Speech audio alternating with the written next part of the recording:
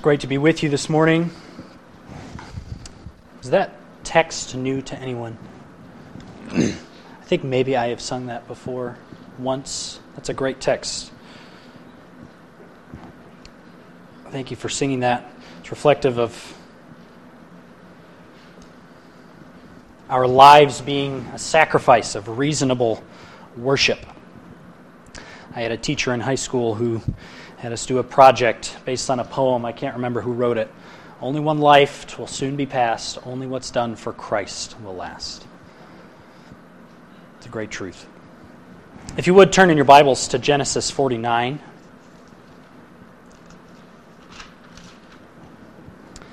As the book of Genesis comes to a close, the author, Moses, records the final words of the patriarch Jacob before his death in Genesis 49. And you'll notice as we read this chapter, there are three main parts. You may even just be able to see it visually, depending on how your Bible is laid out. You'll see there's an introduction of 2 verses. And then in verses 3 down through verse 27, 28, Jacob blesses his sons. And that's in a poetic form. It may be reflected in how your Bible's laid out. And then in verses 29 through the end of the chapter is his final charge before his death. And in the main portion of the text, verses 3 through 28, the bulk of the chapter, may be broken down, you could say, by mother of the sons. They're not exactly in birth order, but the sons of Leah are listed first in verses 3 through 15. And then the sons of the handmaidens, Bilhah and Zilpah, come next in verses 16 through 21. And then finally the sons of Rachel in verses 22 through 27, Joseph and Benjamin. And I'd like to draw several other observations before we read that I believe will aid our understanding as we do so. Although Jacob doesn't explicitly claim to have a word from the Lord, like you might expect in the books of the prophets, thus says the Lord, or the Lord spoke to this prophet, say to Israel, Jacob does speak of the future as a prophet, apparently, at least in part.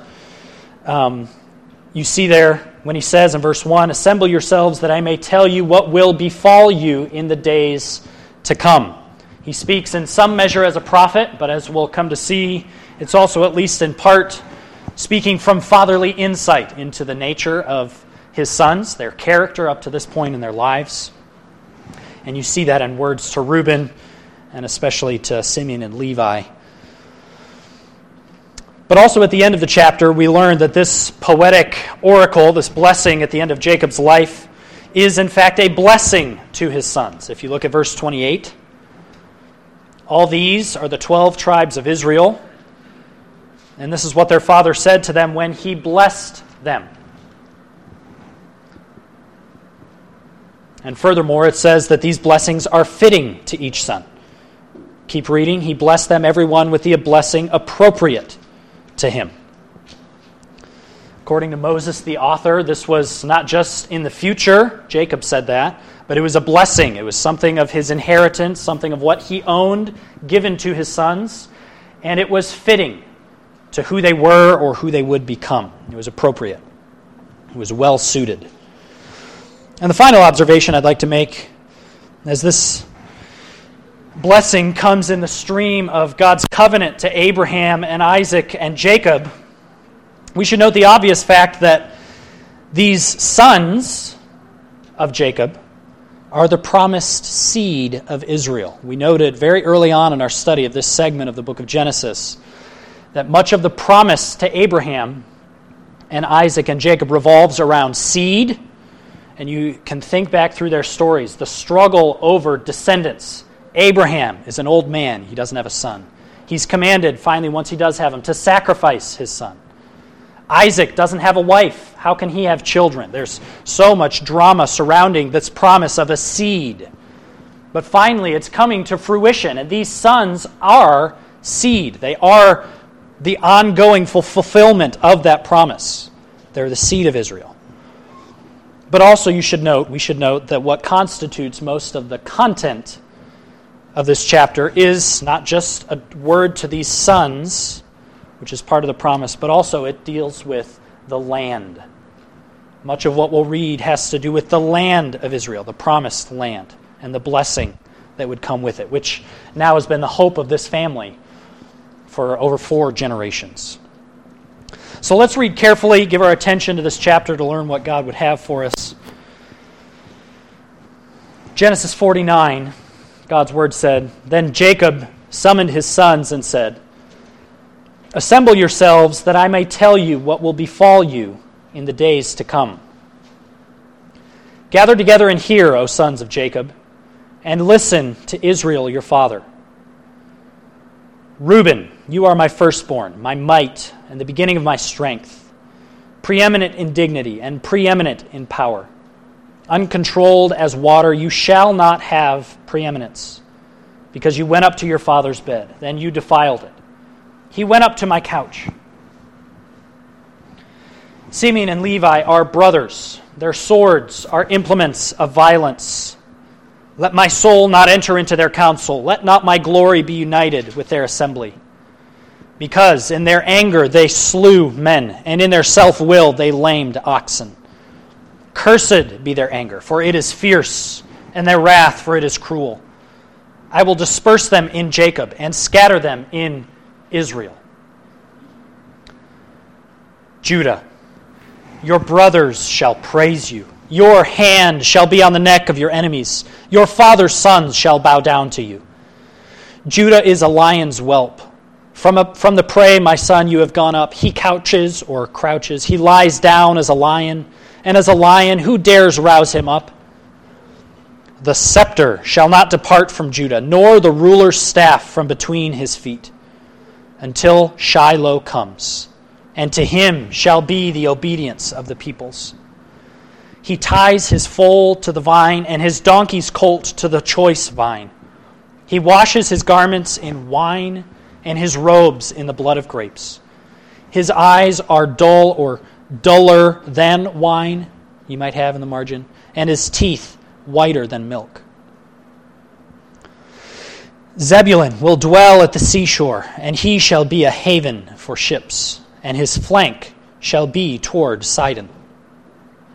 Issachar is a strong donkey, lying down between the sheepfolds. When he saw that a resting place was good and that the land was pleasant, he bowed his shoulder to bear burdens and became a slave at forced labor. Dan shall judge his people as one of the tribes of Israel.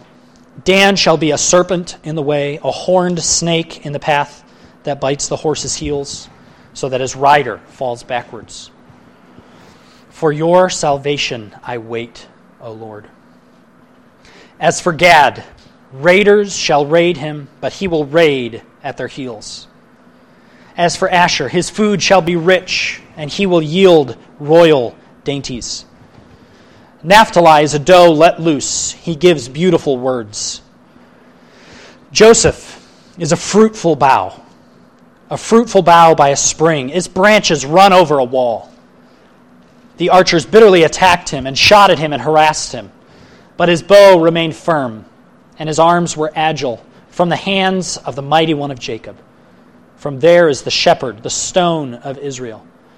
From the God of your father who helps you, and by the Almighty who blesses you with blessings of heaven above, blessings of the deep that lies beneath, blessings of the breasts and of the womb.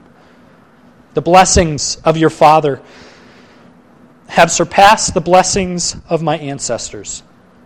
Up to the utmost bound of the everlasting hills, may they be on the head of Joseph, and on the crown of the head of the one distinguished among his brothers. Benjamin is a ravenous wolf. In the morning he devours the prey, and in the evening he divides the spoil. All these are the 12 tribes of Israel. And this is what their father said to them when he blessed them. He blessed them, every one, with the blessing appropriate to him. Then he charged them and said to them, I am about to be gathered to my people.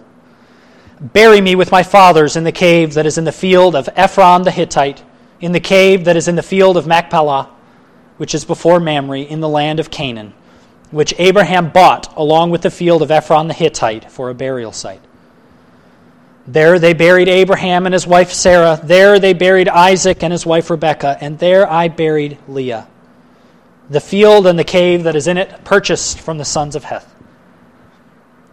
When Jacob finished charging his sons, he drew his feet into the bed and breathed his last, and was gathered to his people. This is the word of the Lord. And at first reading, that may be a little dizzying. I know it was to me, it has been to me, and I trust with the Lord's help we'll be able to understand not just what is going on in the chapter, but also how we can respond to this. So what? In this chapter, I believe we see the final words of Israel demonstrating his faith in the promises of God. You see as he addresses his sons, the seed, the promised seed, about a land that he has yet to receive. And then as he gives orders about his bones, he is demonstrating faith that God said, I will give you this land. I will give you nations, and kings will come from you. If we were to read Hebrews chapter 11, we can get some insight into what's going on here.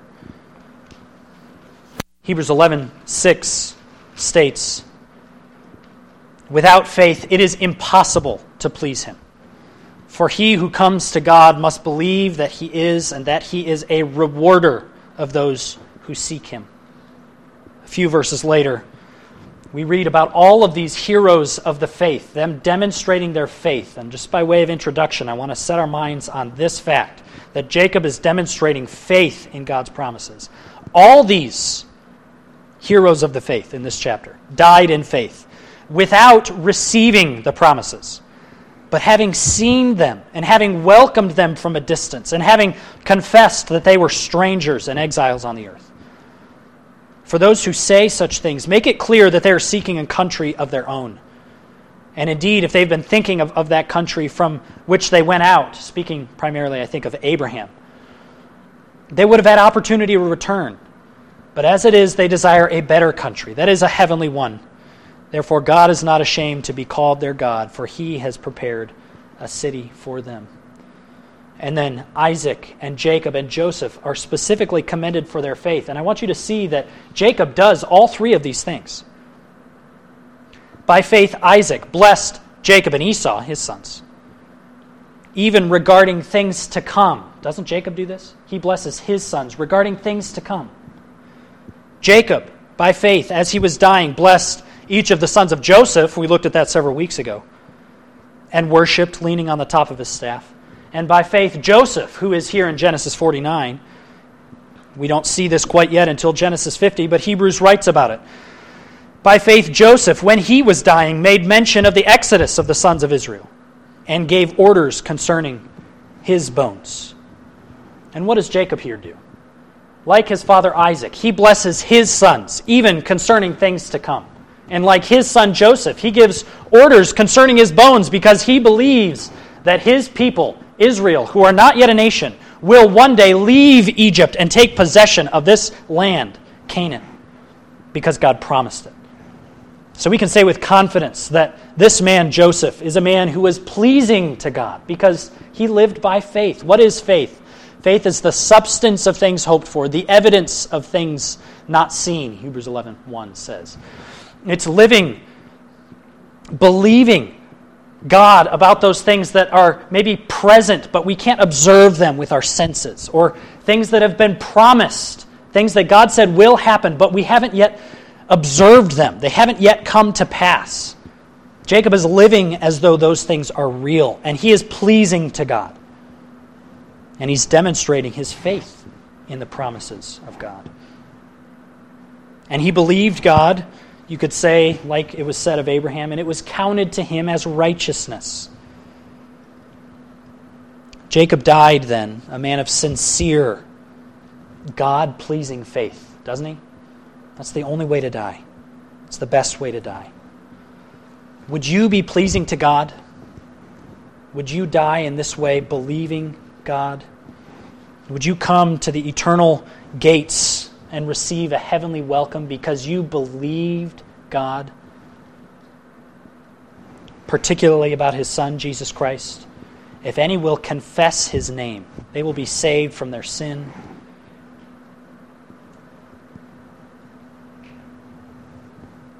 Whoever believes in the name of the Lord Jesus Christ will be saved. That's a wonderful promise that we have, that we must believe. But to the text, we looked several weeks ago at Reuben and Simeon and Levi. And we won't give extended attention to them, but to this introduction, Jacob summoned his sons and said, "Assemble yourselves that I may tell you what will befall you in the days to come." He's speaking about things coming to each of them in the future. Some of them sooner than others, not all in the end of days, some when they get into the land of Canaan. And it also, like we noted, has to do with their character up to the present and the fortunes of their tribes in the future. And immediately, I believe, because of what we've already looked at in Reuben and Simeon and Levi, the consequences that are coming to them, the kind of anti-blessing that they get, the shame that they receive in front of their brothers, we're confronted with this lesson that what we do in our lives matters. Because this is a blessing. This is Jacob's grace to his sons, God's grace to these children, but also it's appropriate to them. And there's a little bit of tension. How can it be undeserved, yet at the same time appropriate, fitting? Well, in God's economy, isn't it true? The whole Scripture testifies to this. That the choices that you make today, in large measure, determine the path that you're on tomorrow. So in the case of Reuben, a youthful, rebellious, lustful Reuben, he took little thought of the generational impact that his action of immorality would have. Or headstrong, self-willed partners in crime, Simeon and Levi, when they went and slaughtered a whole city just because they were angry at what had been done to their family. They never imagined the kind of blessing they would miss out on in their singular day of passionate anger. And sin often works this way, doesn't it? Though we think we know what's best, in our foolishness, we're blind to the path that we choose for ourselves. And if it's a path of sin, Proverbs said, the end thereof is the way of death. But praise God, doesn't righteousness work this way too? If we sow seeds of righteousness, we receive the benefits and the rewards of that. Our choices matter. Whether or not you discipline yourself, whether or not you discipline your children, whether you sow seeds of peace and righteousness with your spouse, whether or not you guard your eyes on the computer or on the TV, whether or not you prioritize being with God's people, being in the Word. There are thousands of choices that we make in a day, that we make in a week, and they do matter. They make a difference to our lives and to our children's lives. Do you consciously seek to honor the Lord by the choices that you make at work, with your family, toward your spouse, with your time, with your money? Jacob is speaking words that will come to pass in future days, things that are coming to these sons, but it's also a blessing appropriate to them. They've made choices, and they're reaping the consequences. But also notice he calls them sons of Jacob. Listen to Israel, your father. These are the 12 sons of the patriarch Israel. And the only reason we know about them today, the only reason they have any significance, is because God placed them in the covenant family, and he made a promise to Abraham that he kept to Isaac, that he kept to Jacob, and he's about to keep to these men. These men are highly privileged among men to be known as sons of Jacob. And they're commanded to listen or heed what I'm about to say to you. There's a sense of obey this, what I'm about to say. They're to give attention to what Jacob's going to say. And they're to value it and accept it and abide by it. And then he gives the blessing. And we already considered the ruin of the self-will of these first three, but also God's grace to even name them among his people. And then we come to Judah. And I've called Judah the lion-like leader. Judah, the lion-like leader. You see in verse 8 how he is to be the leader of the family. And this is really striking Judah, your brothers shall praise you. Your hand shall be on the neck of your enemies. Your father's sons shall bow down to you. It wasn't Levi, it wasn't Reuben who would have preeminence, though he was the firstborn. He had disqualified himself. It wasn't Simeon and Levi.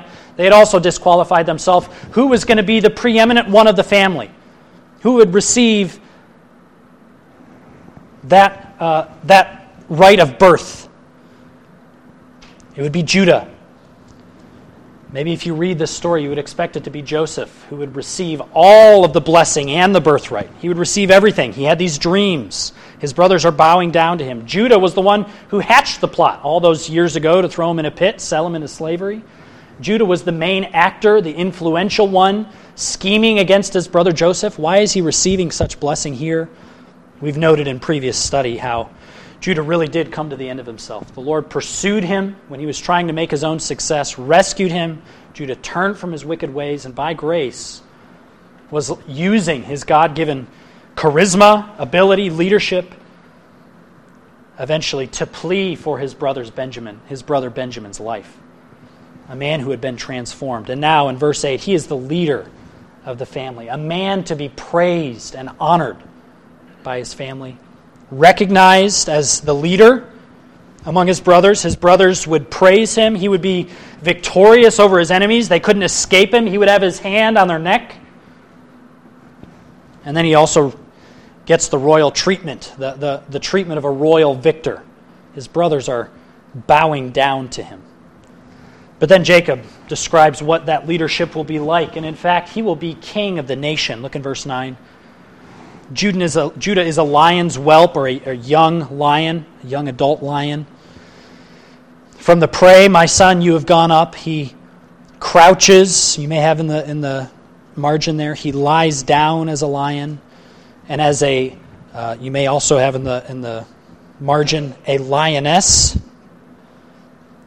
Who dares rouse him up? He will be mighty as a lion. He will be undisturbed in his reign. He's a man of great victory and power. This picture of the lion's whelp is a strong young lion just reaching adulthood. He has all of this boundless energy and vigor of youth. And it's also indicative of royalty, as we see in the next verse. A lion has signified royalty for millennia. And the picture here is of a young lion, successful in his first hunt. He caught that stag or whatever it was out in the desert, out in the prairie. He's just rising from satiating himself on this prey.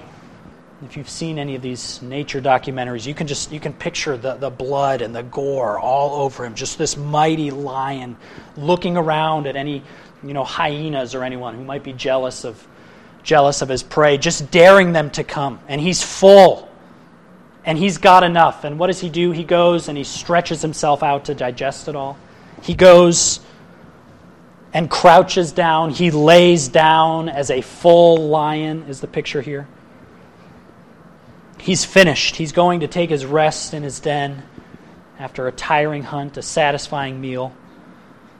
And then the comparison is extended. As a lioness, I think the implication is with her cubs. So like a full, young, adult, strong male lion resting after a meal. Like a lioness with her cubs. Who's going to go to that den? That's a ferocious predator. Who would dare disturb him? There's a reason he's called the king of the jungle, right? This is a ferocious picture. He's undisturbed in his reign. His rule will be mighty, fierce, unassailable, feared. This is what his reign will be like, his leadership will be like. But then he's not just the leader of the family or the king of the nation, but he's also the father of the rightful heir, the great son.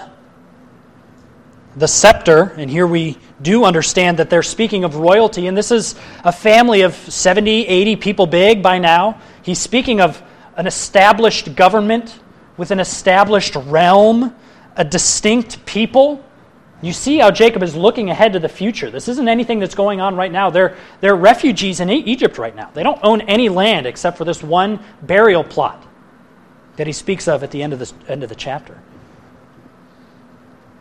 Judah is also a man of great propriety and eventual progeniture. The insignia of rulership are rightfully his, the scepter and the staff that the ancient kings would have, the ancient instruments of the Near Eastern shepherd king. This is how they were depicted, as shepherds of their people, symbols of protection and leadership and provision for their subjects. And those will be rightfully in the line of Judah until a future time, until Shiloh comes. This is the culmination of Judah's rule. In Shiloh is the word. Or you may have a translation that reads, until he comes to whom it belongs. And this chapter is full of a lot of challenges. As far as I understand, this is the first full-length poem in Genesis, and there's lots of disagreement in manuscript evidence and just trying to figure out what the words actually are. And this word in particular gets translated in a number of ways due to, again, differences in manuscript evidence. And the word is Shiloh. And if it's a proper noun, that's a place that eventually, as you read the history of Israel, that's the place that the Ark of the Covenant would come to rest during the time of the Judges, and the place at which the territories of the tribes were allotted. That's where kind of their home base at that time, the time of the Judges, the time of Joshua. But there are also very old manuscripts that don't just keep this as a proper noun, they translate it. The meaning of this word is he whose it is. That's what Shiloh means, he whose it is. And there are many old translations that actually, many old manuscripts that actually write out what the word means. And that would, of course, be a reference to the great son of Judah being David, the Davidic dynasty, ultimately culminating in the greatest son of David, which is who? Jesus Christ, the Messiah, son of David, son of Judah. And many would point to the identification of Jesus Christ in Revelation 5 as, what is he called? The Lion of the tribe of Judah. There seems to be a reference here. And that is how I understand this verse to read. Nor the scepter's staff from between his feet until he comes to whom it belongs, the rightful heir of the throne of Judah, Jesus Christ, the Messiah of Israel, a son of Judah, the great son of King David. And when he comes, the one to whom these signs of authority belong, authority and kingship over Israel, what will happen? To him shall be the obedience of the peoples. Certainly when Christ comes again in glory and in victory in his second coming, all Israel will obey him when he comes to earth again to reign, but so too will all the nations obey him.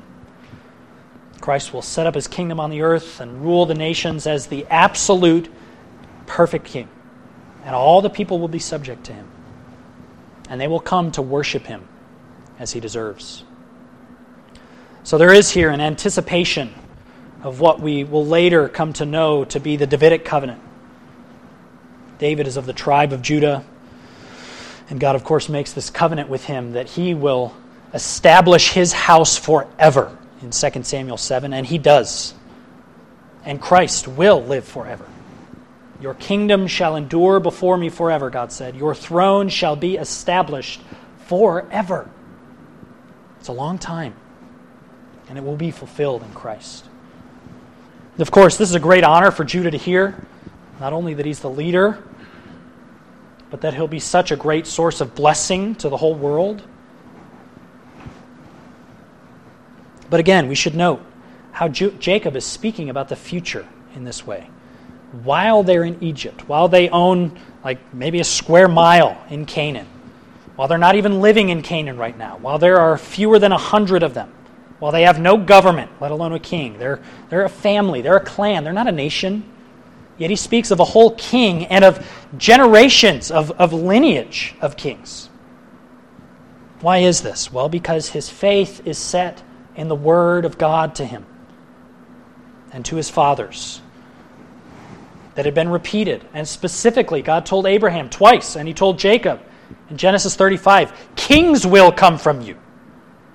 And he just takes God at his word, doesn't he? He doesn't see this. There's no way he can understand this. And if he did begin to understand this, and he was going to kind of identify Joseph that way, because Joseph is kind of prime minister in Egypt, he's not even blessing Joseph here. He's blessing Judah. Jacob believed God. He took him at his word, no matter how little evidence he had seen of it yet. But the reason this is so isn't because he had no evidence, right? It wasn't just a blind faith, and God doesn't call us to this. Because when you look at Jacob's life, doesn't he have evidence in his life? His grandfather had one son. Two, but one son of promise. His father had just him and his brother. That doesn't look like a nation yet, right? But it was progress. And now Jacob has 12 sons. And he's living in Canaan. They're growing. There's 70 of them. He hears from God, I will bring you back. It's okay to go to Egypt. I will bring you back. And he believes. There's evidence for his faith here. I think there's a lesson as we note Jacob's example of faith. That when we simply accept God's words as true, rather than kind of doubting them until we see like proof or full fulfillment that they are true, we'll find, as we act by faith, we'll find that our eyes are open to all of this other evidence that's actually in front of us. To see that God is being faithful all the way until everything comes to pass. Because for Jacob, this is centuries before the Messiah. Yet he's anticipating that God will keep his word. He's waiting for it. Is this how you operate? Does your faith work like this? Do you just take God at his word? Or do you demand something else? Do you wait on God? Do you hope in God?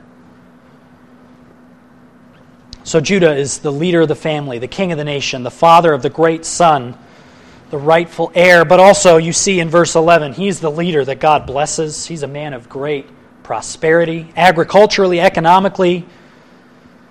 He ties his foal to the vine. If you're going to tie your donkey anywhere, it's not going to be to a vine, to a cultivated plant. And again, there's images here of settlement and cultivation in the land. This is the last place you would tie your donkey because he's going to ruin it. And then the next line takes it further. And his donkey's colt to the choice vine. You wouldn't tie it to any vine, let alone the best one, unless you have overwhelming abundance. And that's the picture here. There's overwhelming agricultural and economical blessing. And they're washing their clothes in wine, whether that's the people who are treading the grapes or those who are just there's so much excess, they just don't even take a thought about what they're washing their clothes in. There's great abundance, and this is of the Lord. But also physically, I believe verse 12 is a reference to the beauty of Judah. Just physically, he's described in beautiful terms. His having eyes darker than wine and teeth whiter than milk. He's physically attractive. I believe the picture is just, this is a man and a tribe blessed by God in every conceivable way. It's just heaping on blessing after blessing. And when you think about this and read back through the life of Judah, because Judah is singled out by name in these chapters in the life of Joseph and Judah, it is astounding that God would show such a man such grace, isn't it? He doesn't deserve this. If anybody deserves this kind of thing, we would look at Joseph, right? There isn't really a sin recorded of him. If anybody could earn this kind of blessing, we would say it was him. But you look at Judah and you realize that's never the basis of God's blessing, never the basis of God's grace. It doesn't matter how good you are. The whole foundation of any blessing that you have, any good thing that you've received, especially, most of all, the grace of salvation, it's not in anything you've done. Every one of us is much more like Judah. Entirely undeserving. wicked to our core, intent on our own way. You see in Judah really a picture of someone like the Apostle Paul, who knows so much. He has so much privilege, yet he's wicked and opposed to God. Yet God rescues him. He just pulls him out of his sin by his grace. This is Judah, the leader, the lion-like leader. But then we look at Zebulun and Issachar and Dan and Gad and Asher and Naphtali, and they've got a few words each, and our heads are maybe kind of spinning. What do we make of all this? And Bible scholars and commentators, maybe you have a Bible study Bible in front of you. Part of the challenge of this chapter is finding an exact fulfillment in each of these cases.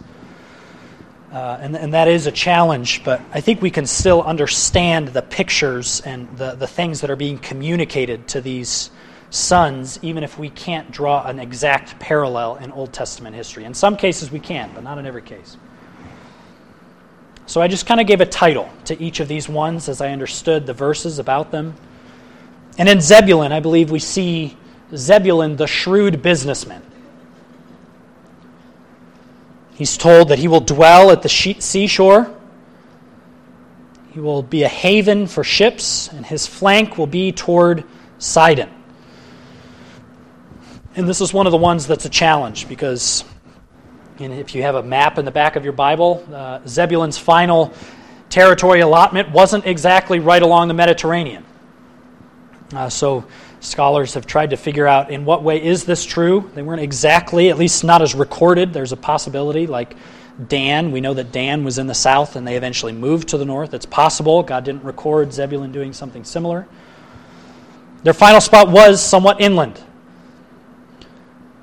But as scholars have kind of tried to wrap their minds around this, there was a very significant trade route called the Via Maris, the way to the sea, that ran down from Egypt up through Mesopotamia, right through what was Zebulun's territory. And it's very possible that that could be how this was fulfilled. It's hard to say. But what is meant here is that Zebulun was a place that trade would go, a place traders wanted to go, a strategic location along significant trade route. And that is, even today, a significant part of the state of Israel's geography. They are right along the Mediterranean. And their flank, it was true that where Zebulun ended up, their flank was toward Phoenicia in the north. This would fit well with the description there. But whatever is the case, I believe what's being depicted is Zebulun was shrewd in business. He knew how to make things come his way. Maybe you know someone like that. I have a particular friend that from the time I had known him, he kind of knew how to make money go his way. And I don't have that impulse, but some people do. And maybe that's the picture here of Zebulun. And he has a blessing of being adept at business. But in Issachar, verse 14, as I understand it, I've titled Issachar as the foolish hedonist. He's called a strong donkey or a big-boned donkey, literally. He's hardworking. He's capable of long, hard work. He's a pack animal. He can do it. And the image here is him resting from his labor. He's lying down between the sheepfolds. He's taking a break from his labor. But notice how the poetry unfolds. He has this capacity to work hard and move heavy burdens, presumably for his own good. Lots of potential to conquer and to settle in a new land.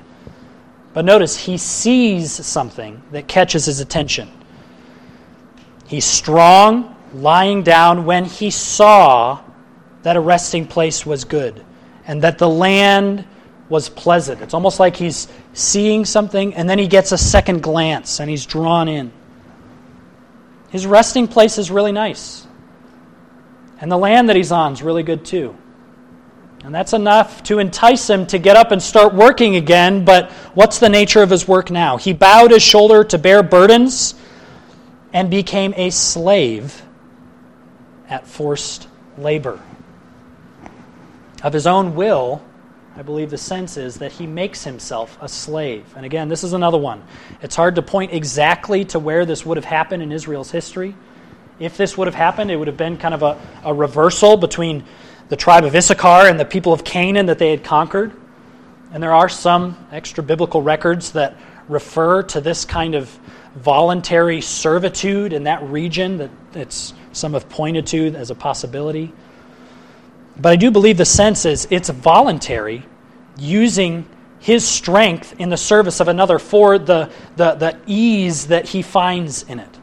One person describes it as willingness to be serfs on good land rather than shepherds on poorer land. Because what were the people of Israel? They were nomadic and they were shepherds from their youth. And you see David as a shepherd down in the south of Israel when he's a young man. That was stock Israel life. But there were places that were more lush. And if you could somehow get out of being a shepherd, it would, in some way of evaluating, could be better to be a serf on good land rather than a shepherd on poorer land. The sense is that he's using his strength and his freedom in service of others in order to find certain kind of security and rest. And I do believe the key to this verse is what he saw. It's what he sees that entices him. And there's a lesson here, isn't there? What's our phrase? The grass is always greener on the other side, right? And Issachar, the strong, big-boned donkey, he sees that. And he doesn't need to be in service of another. And I don't think the sense is quite the insanity of enslaving yourself. He's capable on his own, but there does seem to be this kind of silent value judgment in these words, that it would have been better for him to continue working hard as he was capable of doing in what he was doing, rather than looking at something else and setting his heart on what he didn't have. That's why I've titled Issachar as the foolish hedonist. He's consumed with what he thinks he can have, what he doesn't yet have. But then you see Dan. And I've called Dan the outsized contributor. Dan, the outsized contributor, because in these verses I believe we see an emphasis on the smallness of the tribe, yet the significance of his contribution. And there's a play on words here. Dan shall judge his people. When Dan was born, his mother named him Dan because she said, God has vindicated me. And that's the sense of judge. Dan will judge his people. You see influence among the people. And then catch this word, as one of the tribes of Israel. This is the very first time in the Bible that the people of Israel are referred to as tribes. This chapter, here in Dan and then later in this chapter. And this is significant because you see here kind of the expectation that they will become tribes. They're just families now. And there would be influence on the part of Dan. He'll be a judge, but he will defeat much stronger foes. You see the effect here of what's probably a 2 or 3 foot snake on a horse. He shall be a serpent in the way, a horned snake in the path that bites the horse's heels so that his rider falls back. Though he's small, he can inflict great damage, even on horses and men. Many understand this horned snake to be the horned viper of this region. And there's a similar species in the west of our country. The horned viper is a venomous, light brown or gray sidewinder snake. That's how it moves. And it blends in, you can imagine, very well with the sand, or it hides in crevices and rocks in this region. And its pattern on its back really optimizes its camouflage. While it normally feeds on something small like lizards, it does prey on birds or mammals that come close, and it's been known to attack even larger creatures like horses and people that come near. So the way it hunts its prey is essentially by ambushing it. It burrows itself in loose sand, it leaves its horns exposed, and it waits until prey gets close before just exploding out, striking its victim. And it, from what I understand, has a mix of some 13 toxins that aren't deadly to humans, but can have serious side effects. One man who wrote a kind of a natural history of the Bible lands, he was riding his horse through the Sahara in northern Africa when his horse did just this. It reared back in terror, and he wrote in his journal that he didn't know why until he looked and he saw this creature with its eyes fixed on its horse, just some 3 or 4 paces ahead, ready to strike him. And it had this exact effect of the horse rearing back. It's a little predator, but it's powerful. He'll be a judge in Israel and a terror to enemies much stronger than he is. And if you look for a parallel, even the Jewish rabbis saw in this a parallel to Samson, who was a judge from Dan. And you see how fitting this description is. He was a judge in Israel. He often hunted the Philistines by great cunning. He was one man, but in his lifetime he slew hundreds, thousands of people. And he was a terror to them. And they were just kind of coming and going in Israel as they pleased, but he was able to wreak havoc on the Philistines and death on them with supernatural strength in a way much like described here. And before he moves on to Gad, Jacob then utters a prayer here. You see it in the end of the verse.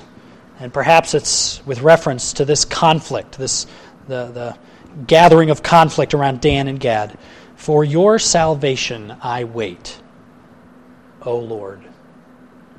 If these tribes, particularly Dan and Gad, but any of them, these tribes will survive, it will only be because God makes it so. And Jacob knows this.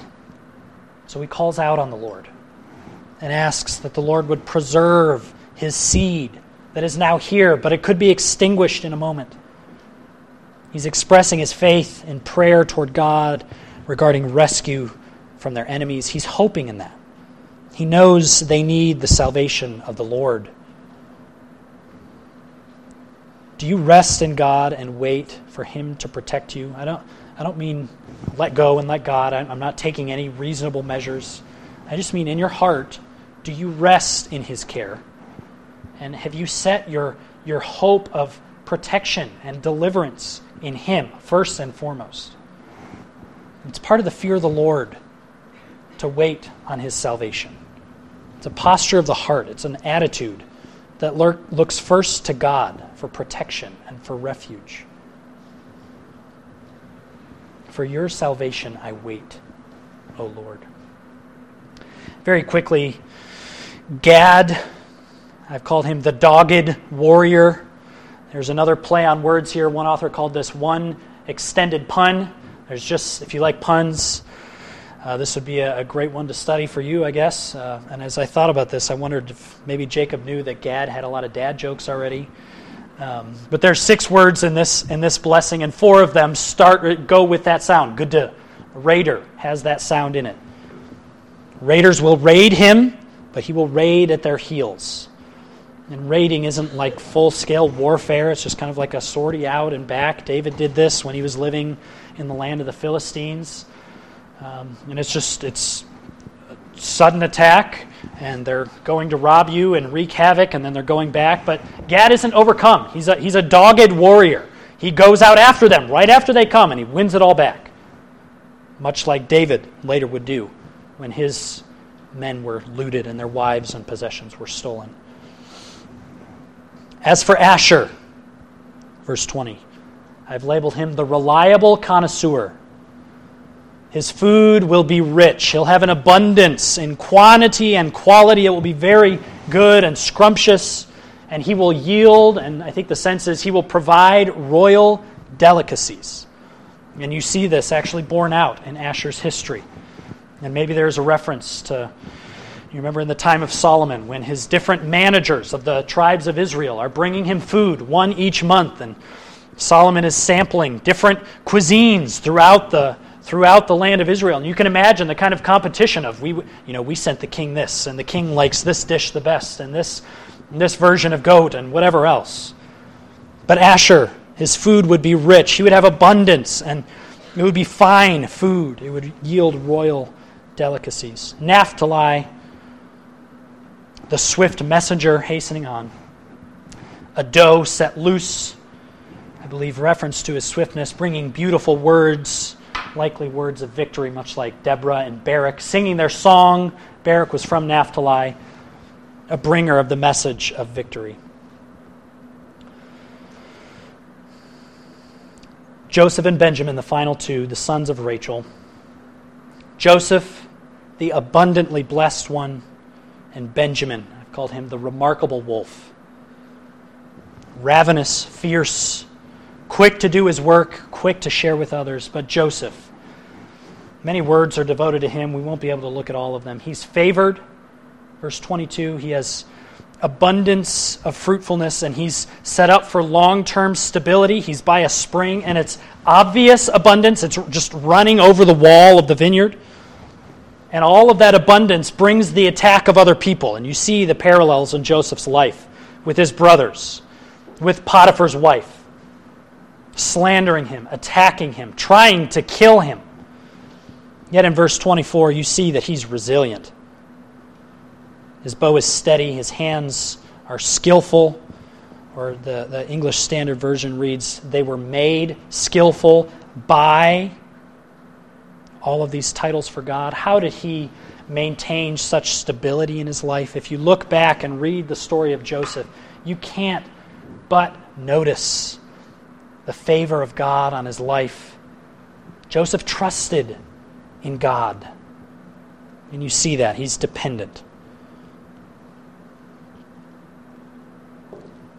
His bow remained firm. His arms were agile by the hands of the mighty one of Jacob. By the shepherd, or because of the shepherd, because of the stone of Israel, because of the God of your fathers who helps you, because of the Almighty who blesses you. He's stable because of the shepherd, because of the stone of Israel, because of the Holy One of Israel, because God was helping him. He wasn't overcome because he had the help of the God who was faithful to his father, the Almighty God. El Shaddai. He was trusting in God. He was dependent on God. And despite all of these attacks, all of this opposition, God upheld him.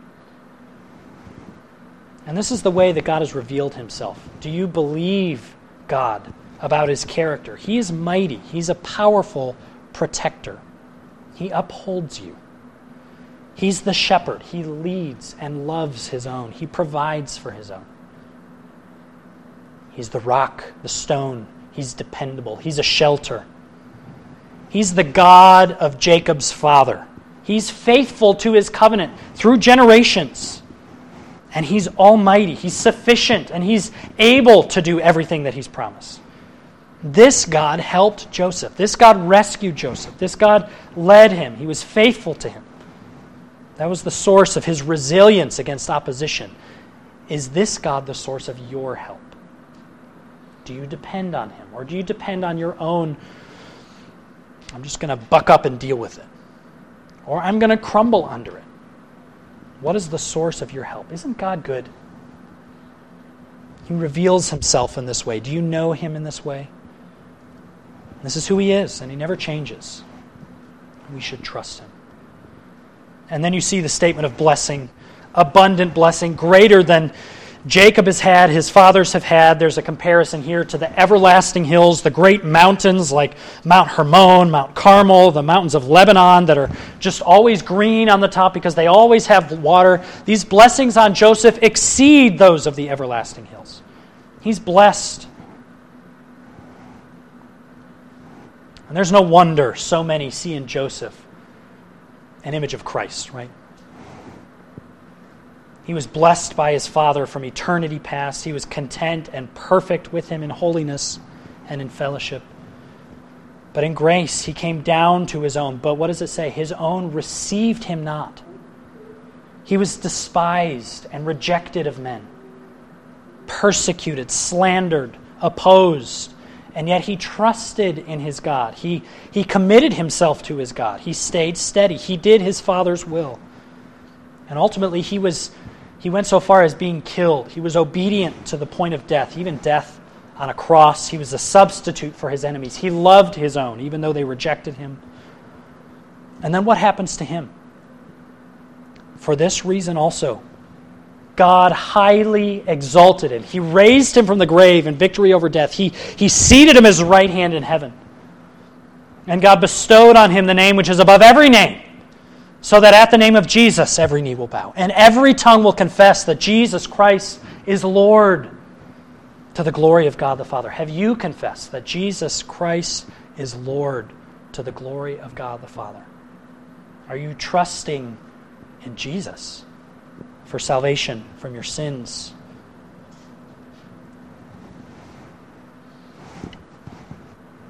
And then the conclusion. He blessed them, charges them concerning his bones.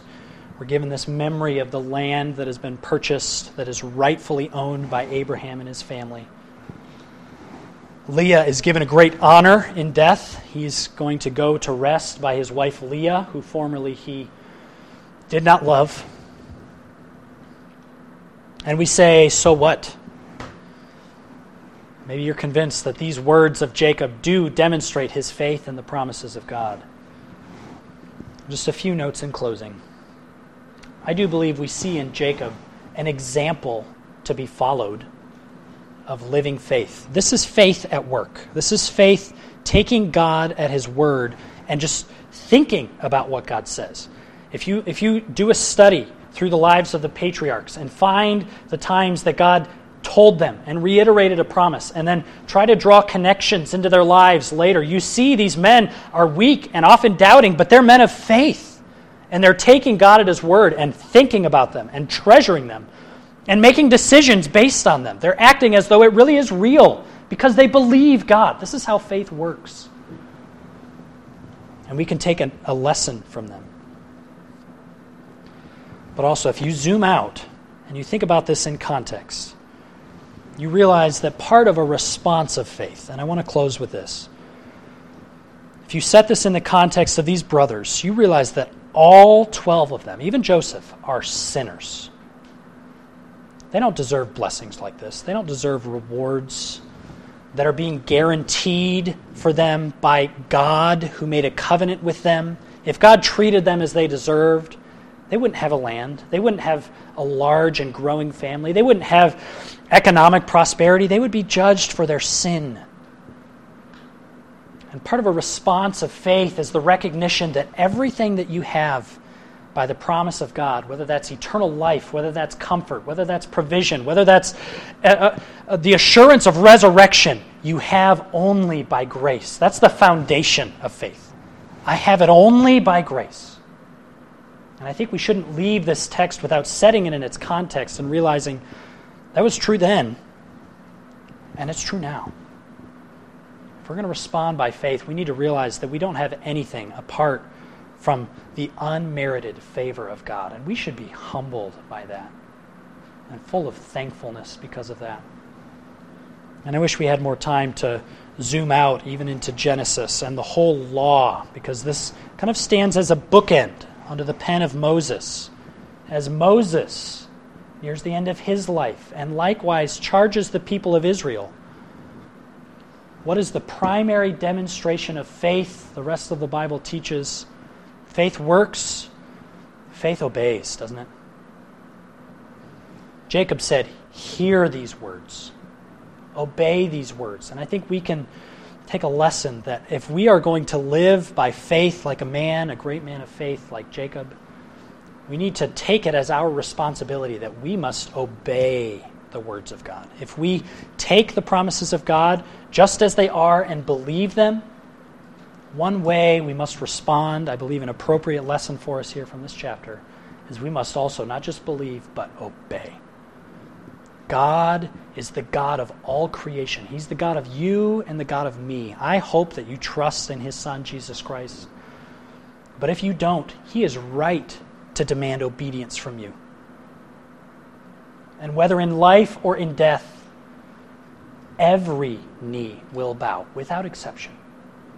And every tongue will confess that Jesus Christ is Lord, to the glory of God the Father. And this is how we can glorify him now in this life, is by believing him, bowing to Christ and obeying the Father because we love him. Don't we have a gracious God?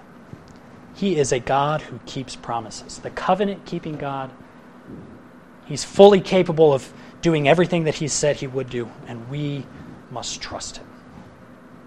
Praise the Lord for his word. Let's pray and ask for his help. Lord, we confess that we have weak faith. There are many things in our lives that would grab our attention, pull us away from thinking about your promises, but we don't want to forget. We believe that if we've confessed with our mouth the Lord Jesus and believed in our heart that you raised him from the dead, we are saved. We believe that Jesus has risen again and that he's coming again, and we hope in the resurrection. We believe you. We believe that you are holy and that we are to be holy as you are holy.